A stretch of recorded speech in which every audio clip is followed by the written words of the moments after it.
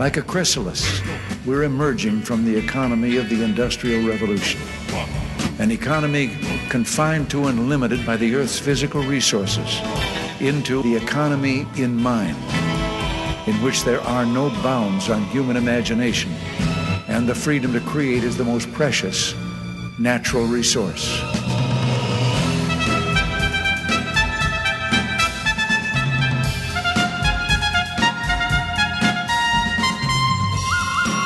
Welcome to the Soul of Enterprise, Business in the Knowledge Economy, sponsored by Sage, building experiences that connect, remove friction, and deliver insights. I'm Ed Kless with my friend and co-host Ron Baker, and folks, on today's show, our interview with Steve Goreham. Hey Ron, how's it going? It's going great, Ed. I can't believe this. I read Steve's book, Green Breakdown, just a few weeks ago, finished it and reached out to him, and we got him on relatively quick, so I'm thrilled. Yeah, no, we appreciate the turnaround. But let me read him in and we'll get going on our conversation. Steve Goreham is an informative and engaging speaker who delivers compelling and provocative programs to businesses, universities, and other diverse organizations. He is an effective communicator in the boardroom, lecture hall, and on debate panels regarding energy, industry, agriculture, the environment, sustainable development, economic trends, climate change, and corporate environmental policy.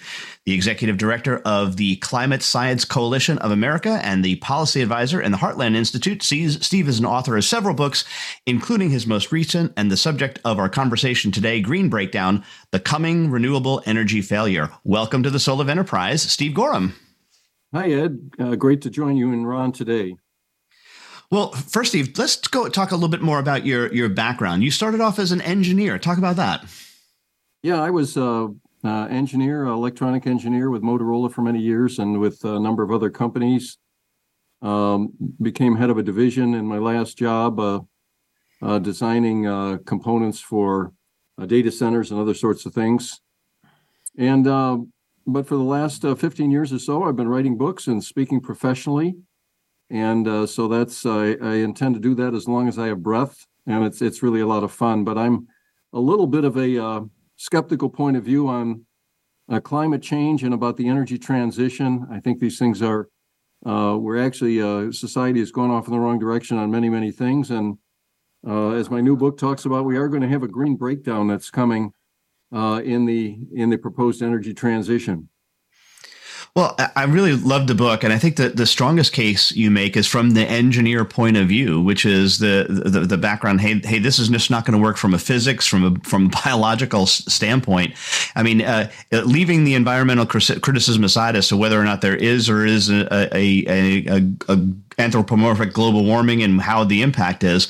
Let's talk about some of the science behind it. But before we get there, I want to just ask you if you I think allude to it in the book, but I just want to make sure that it was something you were referring to. I read an article a number of years ago on FEE, the Foundation for Economic Education, on the Great Horse Manure Crisis of 1894. And I believe that's what you were referring to in one of the early chapters, because you talk about a situation in New York where a group got together to try to solve this climate crisis at the time. I think it was supposed to go for 10 days, but it only went for 3 days. They basically threw their hands up and gave up in the middle of the conference. Is that do I have that facts right about that?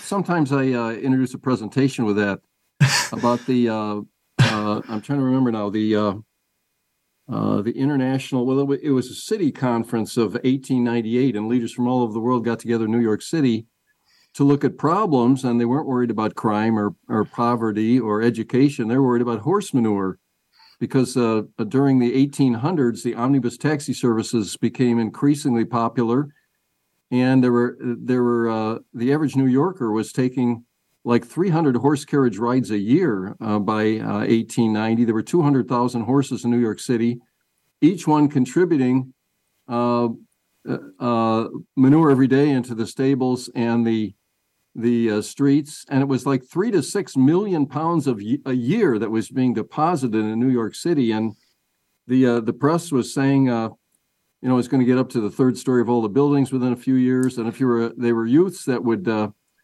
escort people across the streets and clear the horse manure out of the way and be paid for that. And they, as you say, they left the conference. They didn't know what to do. But then the horseless carriage came along, and within a few years, the problem was solved. But so in those days, the automobile was regarded as a pollution control device, which is quite a bit different than today. I just find that story really interesting. In fact, it goes to there was a quote in the Times of London in 1894, which said, "In 50 years, every street in London will be buried under 9 feet of manure." Yeah, there you go. And I think that's the cautionary tale, and where your book comes in is that it's still many people doing straight line predictions of what's happening, assuming that it's just going to continue on forever. Yet there's no evidence that has ever happened. So therefore there's no evidence that it's going to continue to happen now. Well, the world is in the midst of a energy transition, and I should say the wealthy nations of the world, United States, Europe, Canada, New Zealand, Australia, and a few others that are trying to force us to a thing called net zero by 2050. Net zero means that we would get rid of all of our coal, oil, and natural gas, hydrocarbon fuels, and put in wind, solar, and biofuels. And also we would stop all of our carbon dioxide emissions, which you do every time you build a house or heat a house or generate electrical power or drive a vehicle or conduct any industry. We emit carbon dioxide. Matter of fact, every person breathes out about 2 pounds per day of carbon dioxide. So, but this is beyond a reach out effort. This is more like a wish and a prayer. It is not going to happen. And we're going to have this breakdown within the next 10 years or so, and people are going to scratch their heads, and eventually they're going to demand to the leaders that we return to low-cost, reliable energy instead of this energy transition path that we're on. And it's happened in lots of different cases, too. You mentioned in the book that Edwin Drake used his 6 horsepower steam engine to drill through rock to access oil. And he's the father of the petroleum industry because of the drilling technology. But my question for you is this: did he save the whales? Well, that was the thing. Yeah, they used to use whale oil in all the lamps. You're right, until petroleum came along. But kids are taught about the Industrial Revolution, but also alongside that is what I call a hydrocarbon revolution. During the last 2 centuries, there have been big energy changes. One of those was using coal and natural gas and for machinery, to drive machinery. Another was the development of fuels from petroleum to drive our vehicles. And then finally, there was electricity, which was generated from coal initially and eventually natural gas. But those things have revolutionized global energy. The world is consuming 30 times the energy that we consumed in 1800. And along with that revolution, we've had tremendous increases in gross domestic product, reduction of infant mortality, years of education going way up, lifespans going way up. It's just been a tremendous boon for society, this hydrocarbon revolution. But now we have people, because of the fear of man-made global warming, that want to get rid of all those hydrocarbons and try and replace them with inferior fuels. And that's what the green breakdown is about.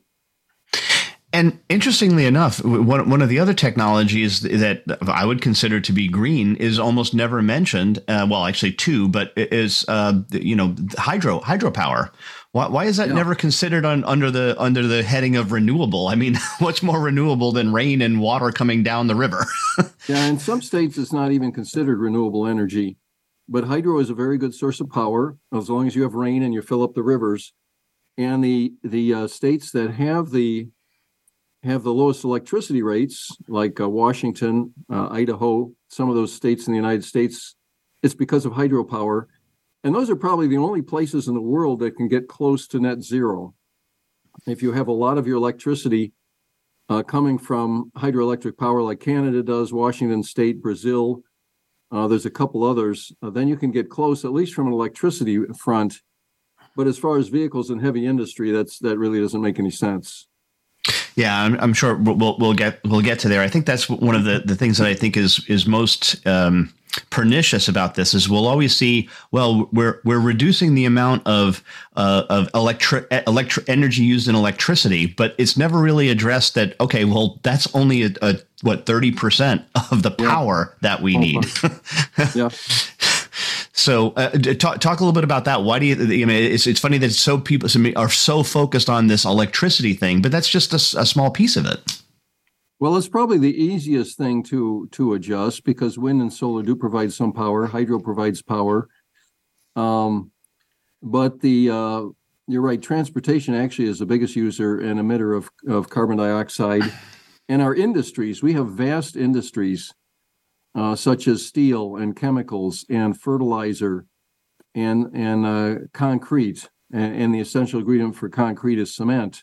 All of those things use coal in the case of China or natural gas in much of the rest of the world to produce their products, and they emit vast amounts of carbon dioxide.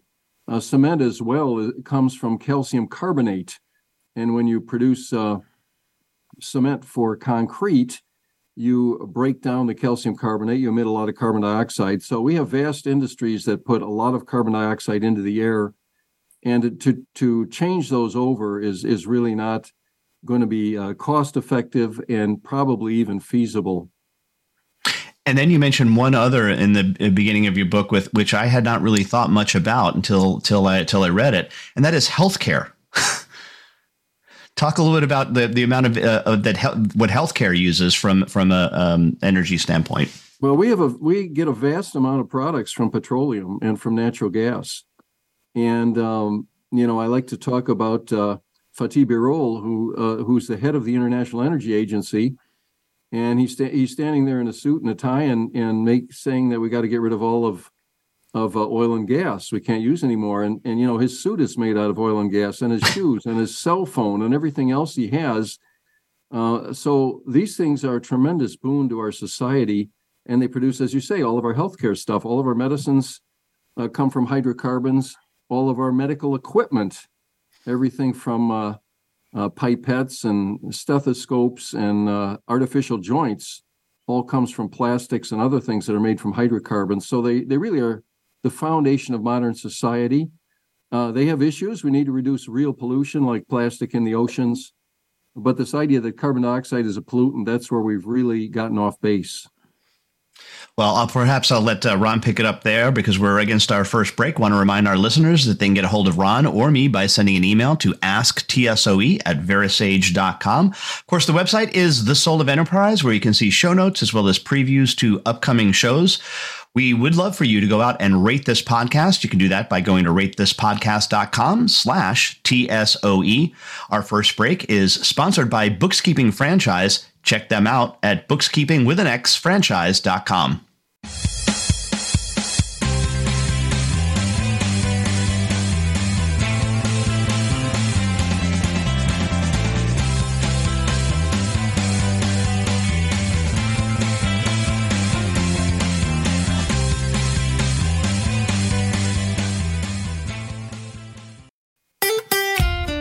Follow Voice America at Facebook.com/Voice America for juicy updates from your favorite radio shows and podcasts. Have you ever read a book that changed your life? I sure have. Have you ever listened to an advertisement for a book so many times that you question the existence of God? Me too. Hello, I'm Greg Kite. I recorded the advertisement for Ron and Ed's book, The Soul of Enterprise Dialogues on blah, blah, blah, whatever. And 4 years later, we're all tired of it, especially me. But thankfully, there's a solution. For just $10 a month, you never have to hear my voice again. For a commercial-free version of The Soul of Enterprise, go to patreon.com/TSOE and subscribe now. Ron, we talk a lot about business opportunities. Well, now a great one has become our sponsor, bookskeepingfranchise.com, bookkeeping with an X. That's right, Ed. If you are interested in becoming part of the $4.2 billion bookkeeping industry for a franchise fee at just under $20,000, visit www.bookskeepingfranchise.com. Bookkeeping comes with full training, plus marketing and technical support, and even staffing. Visit the website or call 855-935-2669. Franchise opportunity not available in all states. Sage provides accountants with compliance, reporting, and analytic solutions to do more for their clients. These solutions include education programs such as the Sage Accountants Network Client Advisory Service Program. This program delivers the tools to create, package, price, market, and deliver additional services to clients, increasing your profitability and delivering more value to your clients. Let Sage help you grow your business by visiting sageaccountantsnetwork.com.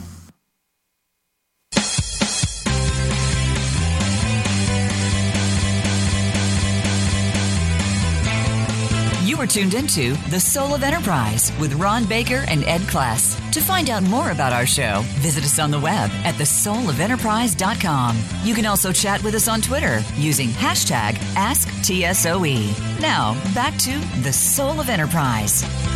Well, welcome back, everybody. We're here with Steve Goreham, and he's the author of the new book, Green Breakdown, Coming Renewable Energy Failure. And Steve, I kind of want to set the stage for the listeners a little bit. You talk about we're transitioning from coal, oil, natural gas, so-called hydrocarbon energy, and hopefully we're going to use wind, solar, biofuels, hydrogen, what you call renewable energy sources. But you point out that over 100 nations today have invested over $500 billion a year on renewable energy and electric vehicles. And in the past 20 years, $5 trillion. And yet oil, natural gas, all these hydrocarbons are still about 80% of the world's energy, same as in the 1990s. What happened? Yes. Have we gotten our money's worth? Yeah, you're right, Ron. It is kind of remarkable. $5 trillion spent in 20 years. Wind and solar are still tiny. I have another graph that I show that's I call the energy mountain graph. It shows this big rising energy consumption globally, which has tripled since 1965 and has accelerated since the year 2000. And down at the bottom, I plot wind and solar, and they're like, a total of about 5% between them. There's only been 1 year in history when renewables have actually taken a bigger share in global, well, I shouldn't say that, have actually replaced some of our hydrocarbons. That was in 2020 when we had the COVID crisis. Every other year in history, renewables have not been able to even account for the growth of world energy, let alone replace our traditional fuels. So we're a long, long, long way from an energy transition, despite what you hear in the press or from your government leaders. Yeah, and you mentioned this since 1800. Global energy consumption has gone up by a factor of 30. Yeah. And you also point out that nations with the highest per capita energy use enjoy the highest standard of living. And to me, Steve, this is what this debate is all about. It's about human flourishing. Yes, the only way to cure poverty is for people to consume more energy, not less, but more. There's energy poverty out there. You point out there's 900 million people that don't have access to electricity. Right, and about another 2 billion that have blackouts every day. If you have an air conditioner in the United States, you use more electricity than about a third of the world's people use in a day. And so there's a tremendous need for electricity and for vehicles and fuel for vehicles. Those things are not going to be provided by wind and solar. You can't build industry. You can't do any really sort of things. Yet we have the wealthy nations of the world trying to force the developing nations of the world not to use coal, oil, and natural gas. We're not lending on that. I don't believe the World Bank is. China is the only one. They're lending to everybody to build coal plants and gas plants. And that's really only the sensible thing for people. The other thing about climate is that the way to best cope with climate change is not to try and mitigate Earth's temperatures, but to adapt. Right. If you're in Africa and 40% of the people in Africa don't even have a fan, it's like one in every 20 has an air conditioner. Those people need modern energy sources. They need to get wealthier. And once they do, then they can improve their lives. If you're in the Caribbean and you have hurricane issues, you don't want to, driving EVs in the U.S. for everybody is not going to stop hurricanes from coming. What you want to do is build the income of those nations in the Caribbean so that they can build concrete houses and very sturdy structures. Netherlands has done it for years as far as sea levels, for centuries rather, 2 or 3 centuries. They've been building ocean barriers and building islands to prevent their country from being flooded. But if you think you can build wind turbines that will stop carbon dioxide emissions, that will reduce global temperatures, that will stop the ice caps from melting, that will stop the oceans from rising, I mean, that is a very long chain and probably not going to occur. What you need to do is build seawalls in New York City if you want to protect yourself against the ocean rise, not all these other things. So adaptation is the key, and making sure that the developing world gets to use hydrocarbon fuels so that they can prosper. Those are really the things we ought to be promoting. Yeah, totally agree. Wealth creation helps with a lot of this. That's what helped us, and why we suffer less from natural tragedies and things. You mentioned to Ed about heavy industry, fertilizer, chemical, plastic and steel, cement, and you point out that only about 15% of that sector's energy comes from renewables. You can't even make a wind turbine with wind energy, can you? No, you can't. You got to have steel, or you have to have carbon fiber composites from the chemical industry. And you have to have cranes that lift it up, and those cranes run on diesel fuel. There's just many, many examples. Half of the world's food comes from synthetic nitrogen that is produced by coal in China or by natural gas everywhere else. And all the tractors basically are, if you're not using a horse to pull a wagon, all the tractors are powered by diesel fuel. So the idea that we can change all of this, just doesn't really make any sense. It isn't going to occur, and it's just going to cause problems for people the more that green energy is promoted. And it was a real education, Steve, reading your book, because the proponents of this transition to renewable will talk about carbon capture and storage, right? CCS. And you kind of point out the shortcomings in this strategy of CCS. Yeah, CCS is carbon capture or carbon storage. I attribute to unicorn ranching. It's a completely useless exercise. Nobody would be doing it if it wasn't the fear of man-made warming. And all the people that have their careers to do carbon capture and storage, that's a complete waste of human endeavor. But it is, nevertheless, the International Energy Agency is saying we need to capture about 9% of our carbon dioxide emissions by the year 2050. But these volumes are astronomical. People don't know what that is. The first thing I need to say, though, is that the human emissions of carbon dioxide are relatively small in global terms. Every day, nature puts about 20 times as much carbon dioxide into the atmosphere and removes about the same amount as all of our industries. And this is really not disputed. This comes from the Intergovernmental Panel on Climate Change. So we put a very small amount of CO2 in the atmosphere, but it's very, very big on human terms. I think I use the example of the Drax facility in England, and maybe it's not in this book, maybe a previous one. But Drax is the third biggest power plant in Europe. It puts almost 4 gigawatts of electricity out. And they have converted 2/3 of the plant to wood chips. And by the way, when you burn wood chips, you give off actually more carbon dioxide than if you burn coal. But every day to fuel those power plants with wood chips requires 475 hopper cars of wood chips every day, about 20,000 tons a day. And then when you burn the wood chips and you produce carbon, it combines with 2 oxygen atoms before it's exhausted. So you can now double that amount. So it requires about 40,000. You'd have to capture 40,000 tons of carbon dioxide every single day, the equivalent of 950 hopper cars full. You'd have to pipe it somewhere. You'd have to put it underground. These are just vast, vast amounts. And to do 9% of the world's CO2 is just, it will never occur. Today, we have 39 carbon dioxide capture plants in the world that are capturing about 0.1% of the world's carbon dioxide. And the International Energy Agency, to reach that 9% of the world per year by 2050, they say we have got 39 plants globally now. We'd have to build 70 to 100 every single year to 2050 to be able to capture 9%. I mean, the numbers are just astronomical. Never even going to get close to this.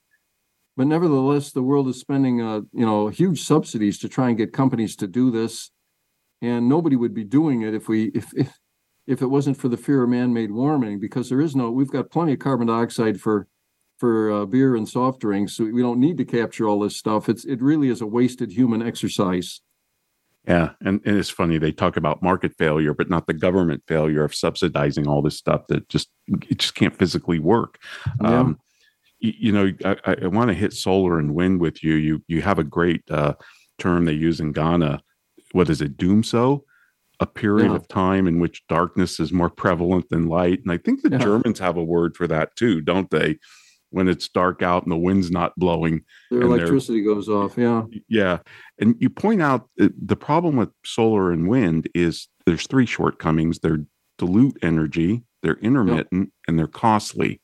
Can you kind of walk us through? We've only got a couple minutes, but so we could do the first of those at least. Okay. I'd like to ask audiences, so which is more environmentally friendly, an energy source that uses 1 unit of land to produce 1 unit of electricity, or a source that uses 100 units of land to produce 1 unit of electricity? Well, anyway, it's got the answer for that. But a guy by the name of Vaclav Smil has written a book on this. And when you look at it, if you take a nuclear, a coal, or a natural gas plant, they're all about the same. But solar requires 100 times more land than the traditional fuels. Wind requires between 35 and more than 800 times more land. And if you're using biomass for electricity, it's like 1,500 times more land. So these are very poor environmental sort of things. Vast areas of land would be required to make a transition. And again, that's not going to happen. Yeah. And you point out that 500 years of the Tesla, Nevada's battery production to make enough batteries to store just 1 day of what America needs in electricity. Just that was actually a quote from Mark Mills, the guy who wrote the foreword on my last book. But right. But he's right. We have less than about a 1 millionth of the electricity we produce globally today is stored in grid scale batteries. 1 watt hour out of a million watt hours. So it's very, very small. And yet people say that, we'll store up all this solar and wind and batteries. And yet, how are we going to transmit it anywhere? Yeah, it's going to cost a fortune. And a good rule of thumb is a battery, if you want to store the energy for a wind or solar for 1 day, you need batteries that cost about 5 times as much as the wind or solar system. And then they only last half as long. So the real cost for the batteries is 10 times as much as the wind and solar system that you're trying to store for 1 day. And Steve, we got to take a break. But the other thing you point out, which is just brilliant, what about the recycling of the wind turbines and the used solar panels? This is going to be a major nightmare, isn't it? Every energy source has its problems, and recycling is a big issue for wind and solar, and we can talk about that if you want. Yeah, I mean, they're incinerating these things, aren't they? Cutting them up and incinerating them. They are in some places like Germany. They burn them, and that puts carbon dioxide in the atmosphere, of course. Well, this is fantastic, Steve. It's flying by. And folks, I'd like to remind you, if you want to contact me or Ed, send us an email to asktsoe@verasage.com. Do check out our Patreon channel where you can subscribe and get access to our bonus shows and other content. That's at patreon.com/TSOE. Of course, that channel is now sponsored by 90 Minds. Get ahead, hire a mind. Check their work out at 90minds.com. And now, a word from our sponsors.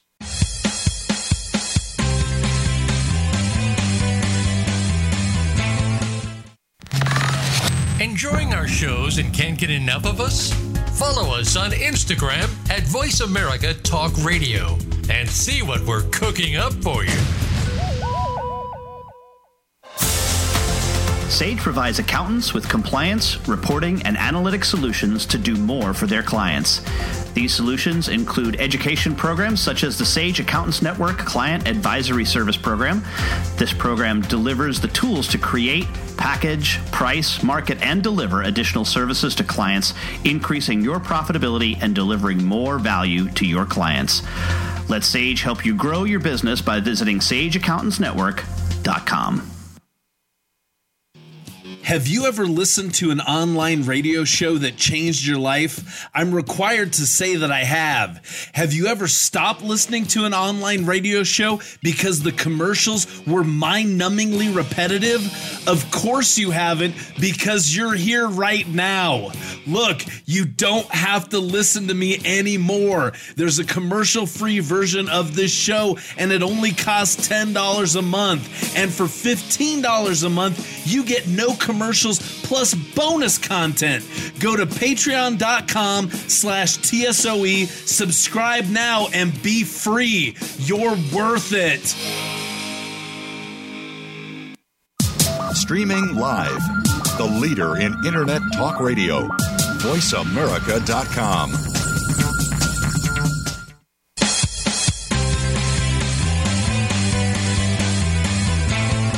You are tuned into The Soul of Enterprise with Ron Baker and Ed Kless. To find out more about our show, visit us on the web at thesoulofenterprise.com. You can also chat with us on Twitter using hashtag AskTSOE. Now, back to The Soul of Enterprise. The book is Green Breakdown, The Coming Renewable Energy Failure, and the author is Steve Goreham. He is with us today on The Soul of Enterprise. And Steve, I have a gas stove, oven, and water heater and fireplace.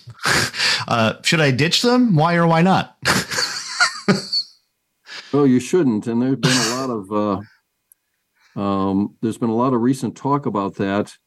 We had some articles come out in January that said your gas stove is a big health issue.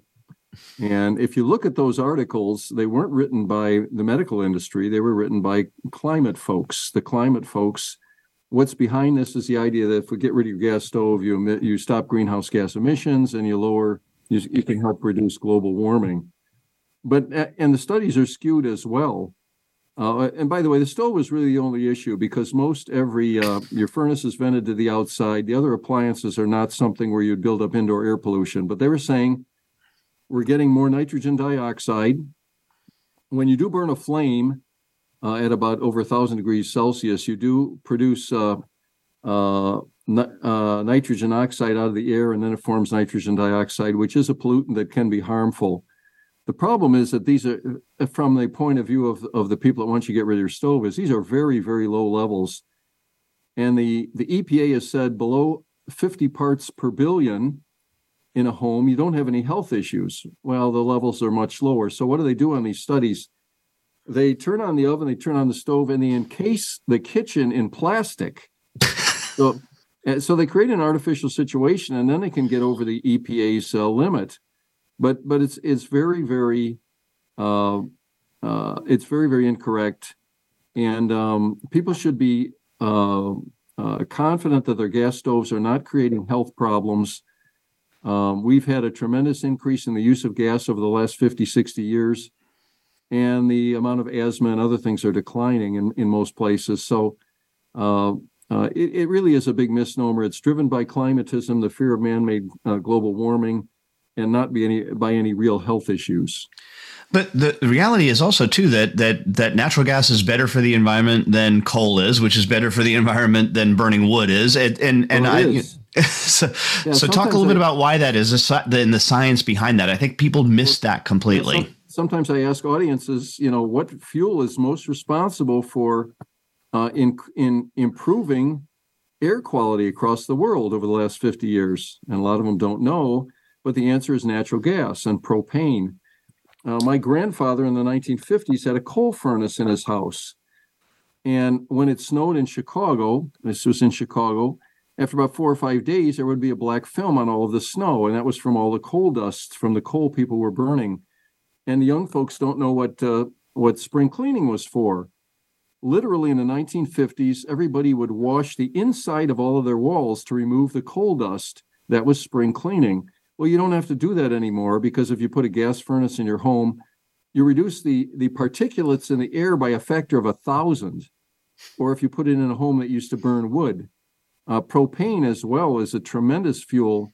We're the biggest producer of propane in the world, as well as natural gas and oil, and we now ship more than half of our propane overseas. Most of it's to Asia, to South Korea and Japan and India. In India, Prime Minister Modi has put a program in place to bring liquefied natural gas, which is basically propane, to millions of families, something like 50 million families. He set up like 1,000 centers where people can get propane canisters, and then they go home and they cook with it, and they heat with it, and they're not using dung or using charcoal, things that can hurt their lungs and cause premature death. So gas is very clean. It has reduced global pollution, the biggest source of reducing global pollution, but it still produces carbon dioxide when you burn it. And so we have every climate group in the world and a lot of our governments trying to ban natural gas. Very, very foolish. One of the things I love about your book, again, is the science. And I'll just going to read this one section about this where you say, on January 1st, 2018, California legalized recreational use of marijuana. The very same day, a California law regulating particle emissions from leaf blowers and lawnmowers went into effect. But smokers inhale thousands of times more particles than people breathe ambient air. A single tobacco cigarette or marijuana joint delivers more than 10 billion particles to the user, which is more than a year of breathing California air. I mean, talk about non-disputable facts that, like, I don't think people get their head around this. People can hold those two things in their mind. We got to get rid of particles from leaf blowers and lawnmowers, but we're going to let everybody smoke marijuana cigarettes. I mean, it's just goofy. Another thing is, if you have one big forest fire like California's had for 2 or 3 days, that fire emits more particles than all of the vehicles in California do in a year.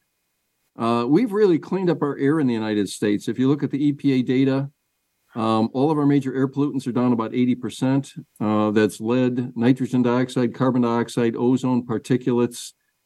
And we've also, our volatile organic compounds out of vehicle tailpipes are down 98% since 1980. So we've done a great job in getting rid of real pollutants. Our air is very clear now compared to what it used to be. But again, we've got everybody jumping on this carbon dioxide thing, which is really a waste of energy and waste of time. Of course, one of the answers in my mind, and this is one of the ways that I kind of judge when I'm talking to somebody who is concerned about this, whether they're truly serious about it, is to ask them, well, what about nuclear?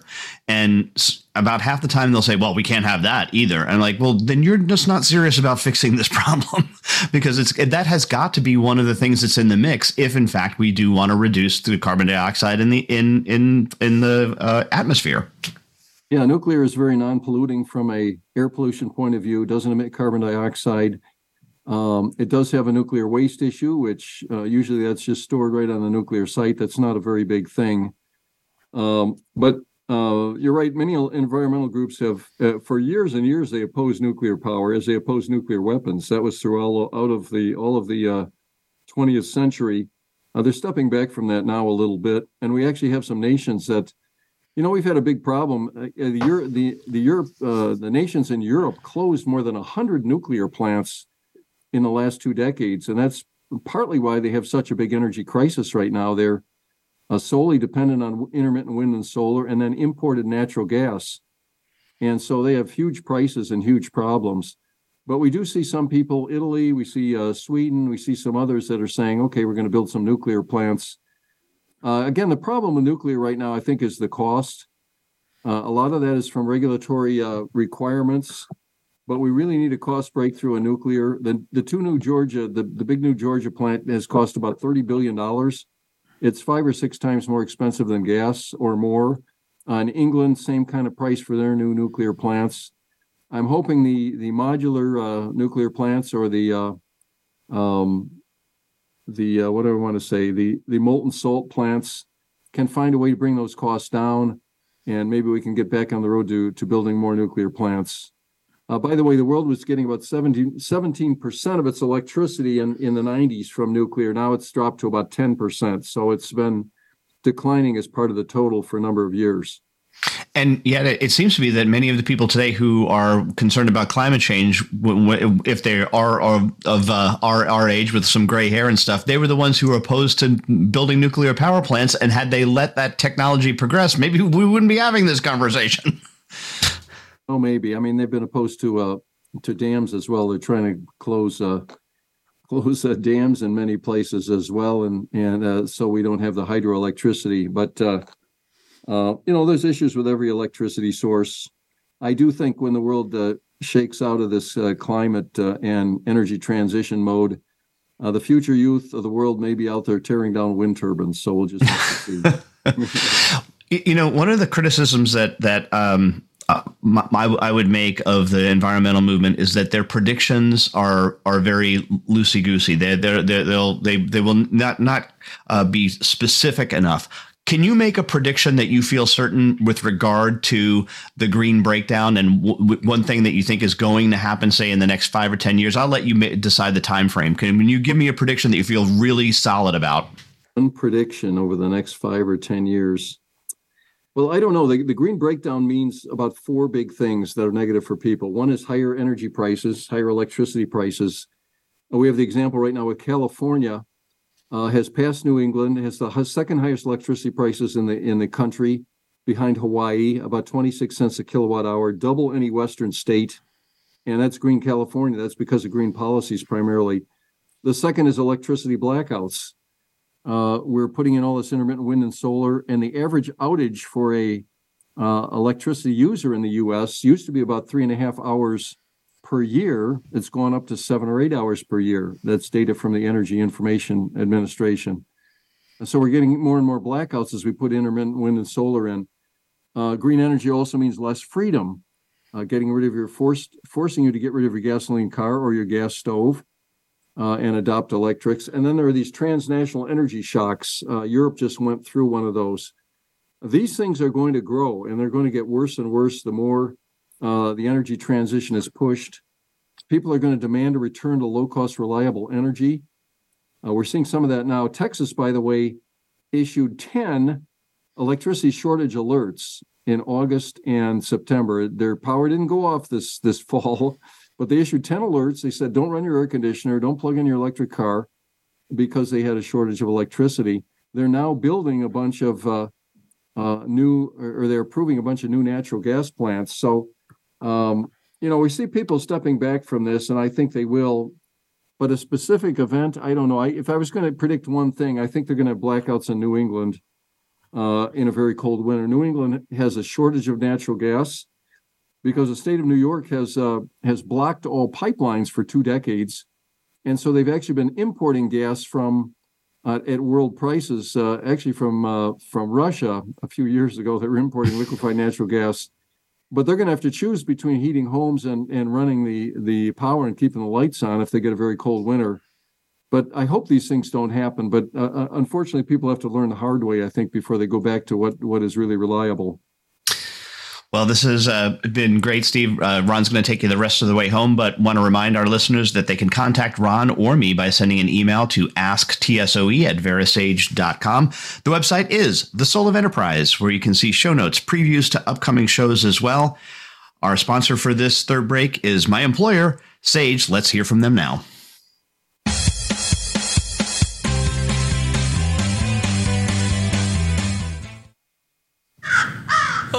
Birdie told me Voice America is on X. Follow us at Voice America TRN. Sage provides accountants with compliance, reporting, and analytic solutions to do more for their clients. These solutions include education programs such as the Sage Accountants Network Client Advisory Service Program.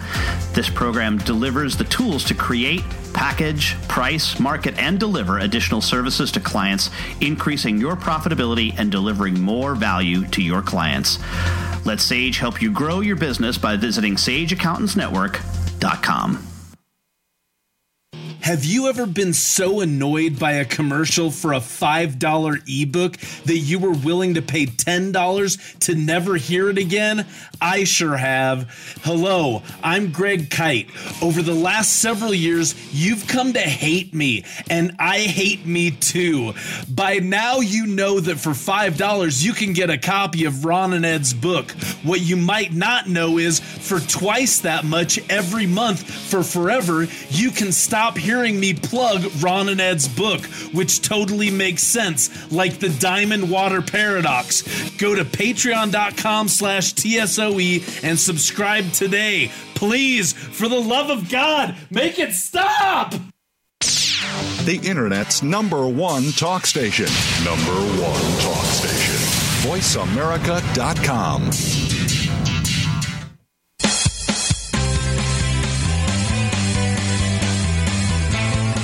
You are tuned into The Soul of Enterprise with Ron Baker and Ed Kless. To find out more about our show, visit us on the web at thesoulofenterprise.com. You can also chat with us on Twitter using hashtag AskTSOE. Now, back to The Soul of Enterprise. Welcome back, everybody. We're here with the author of Green Breakdown, The Coming Renewable Energy Failure, Steve Goreham. And Steve, let's talk electric vehicles, because as Ed said, and Greg, they own Teslas, but I'm the opposite. I'm a nice guy. Okay. And you point out that the USA has 250 million vehicles, about 80 per 100, per person. Yeah. And in 2021, only about 8.3% of the 81 million new vehicles sold worldwide were EV or hybrids. So how do you see because all the car companies are rushing and pouring money into this. And I know, again, it's because of subsidies, because they seem to be losing their shirt, except perhaps Tesla. How do you see this switch to EVs going for the car companies? Yeah, so electric vehicles are penetrating world markets. Last year, about 14% of the new light vehicles sold in the world were electric vehicles. And so there are now on the road something like 30 million electric vehicles out of about 15 billion, out of 1.5 billion electric total vehicles. So it's about 2%. They've been growing very fast, but the problems are starting to mount up. And we've now got a situation where in the United States and Europe, people are kind of putting the brakes on. In the U.S., in the companies that have dealers, we're seeing the inventories up 300% from last year for EVs. We see the EV pickup trucks are not selling very well. The new pickup trucks, it's not clear the pickup owners want to buy those as replacements. Ford is losing between 40 and 60,000 on each electric vehicle sold. They project a loss of $4.5 billion this year. And so Ford and GM have recently said, well, we're going to delay the new EV models. So we've sort of had an early adopter phase where the people that, like the cool Teslas have bought them. But often those are second cars. A survey was done by the University of Chicago, and they surveyed all the California EV owners and found that they're only being driven about 5,500 miles a year. So they're second vehicles. They're not the primary vehicles. And then we got other problems with things that are piling up. I met a guy at a conference I was speaking at, and his wife had a Tesla. They lived in Cleveland. And a year ago, it got down to 10 degrees Fahrenheit, and literally Tesla would not charge. They didn't have a heated garage. At 10 degrees, it just won't charge. Now, I've got a heated garage in Chicago, but I don't want to heat my garage all winter so I can charge an electric car. And the other thing is the price of the vehicles are, there's a pretty good premium depending on what model, even though we've just had an EV price war, somewhere between 20 and 50% more. And a lot of people are saying, well, I can't afford to buy an EV at these kind of prices. I would have to pay for a charger in my garage as well. Or I'm driving a little longer distances and public charging is a problem. So there's just a lot of issues piling up with electric vehicles. The problem is that we have governments that are forcing a transition. California, Oregon, Washington, New York, Massachusetts, Maryland are all saying, well, by 2035, you can't buy an electric vehicle. California even has a law going in effect the 1st of January, the Advanced Clean Fleets Law, which says all new trucks registered to pick up goods at ports or deliver them containers to railheads have to be electric vehicles. Or if you're over a $50 million trucking company you got 50 trucks, all your new trucks have to be EVs. And these things are very, very inferior to gasoline trucks in terms of mileage, in terms of the cost. an EV truck costs $500,000, 2 or 3 times as much as a diesel truck in terms of ability to charge. So there's just a lot of issues. Nevertheless, we got all these governments that are trying to force everybody to go for an EV with the mistaken idea that we can make the storms less frequent or less severe if we all drive an EV. And Steve, I'm in California, so we've talked about that trucking law. And the other thing that's fascinating about it is the battery weighs so much that they have to carry less cargo, which means more trips. Yeah. And where is the charging infrastructure for these truckers? Apparently, it takes quite a while to charge one of these trucks' batteries. Yeah, they again, a diesel truck, you can fuel for 15 minutes and you can go 1,200 miles.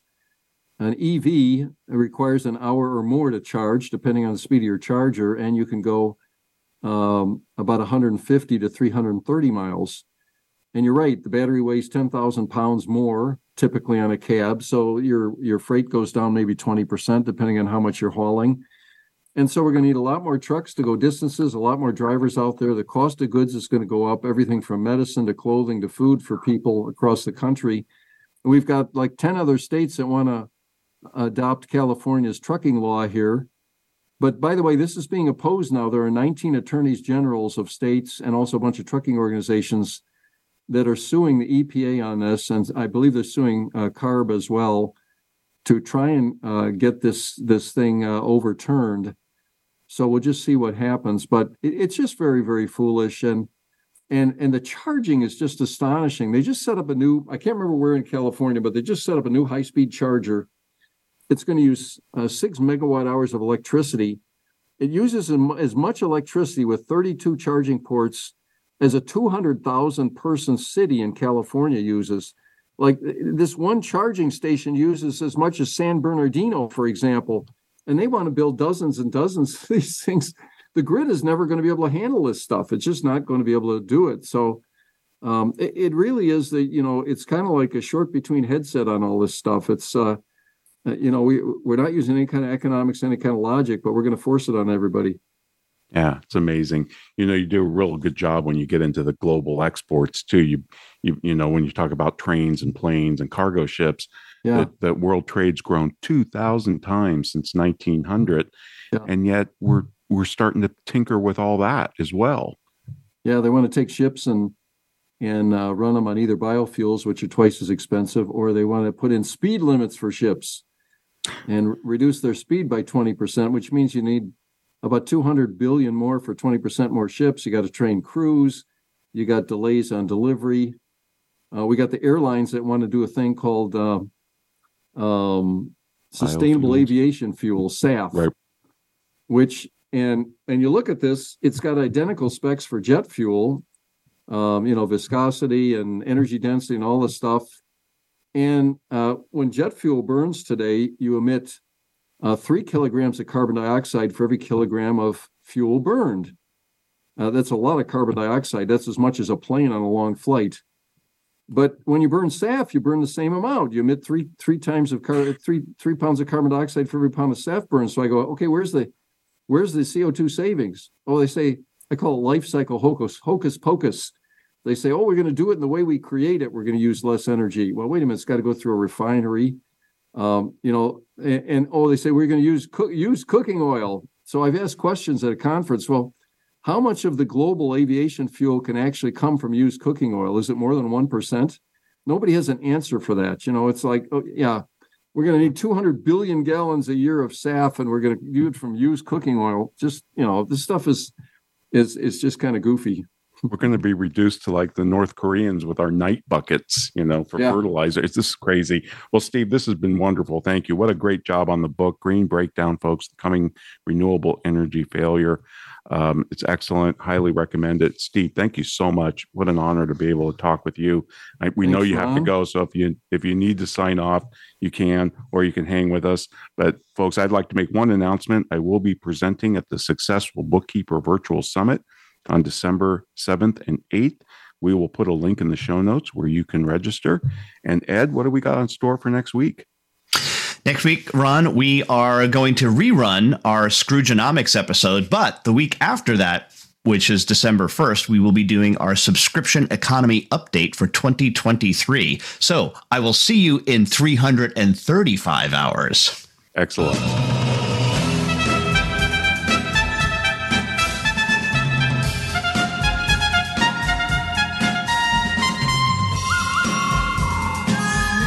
This has been The Soul of Enterprise, Business in the Knowledge Economy, sponsored by Sage. Building experiences that connect, remove friction, and deliver insights. Join us next week at 3 p.m. Eastern, that's noon Pacific. In the meantime, please visit us on the web at www.thesoulofenterprise.com.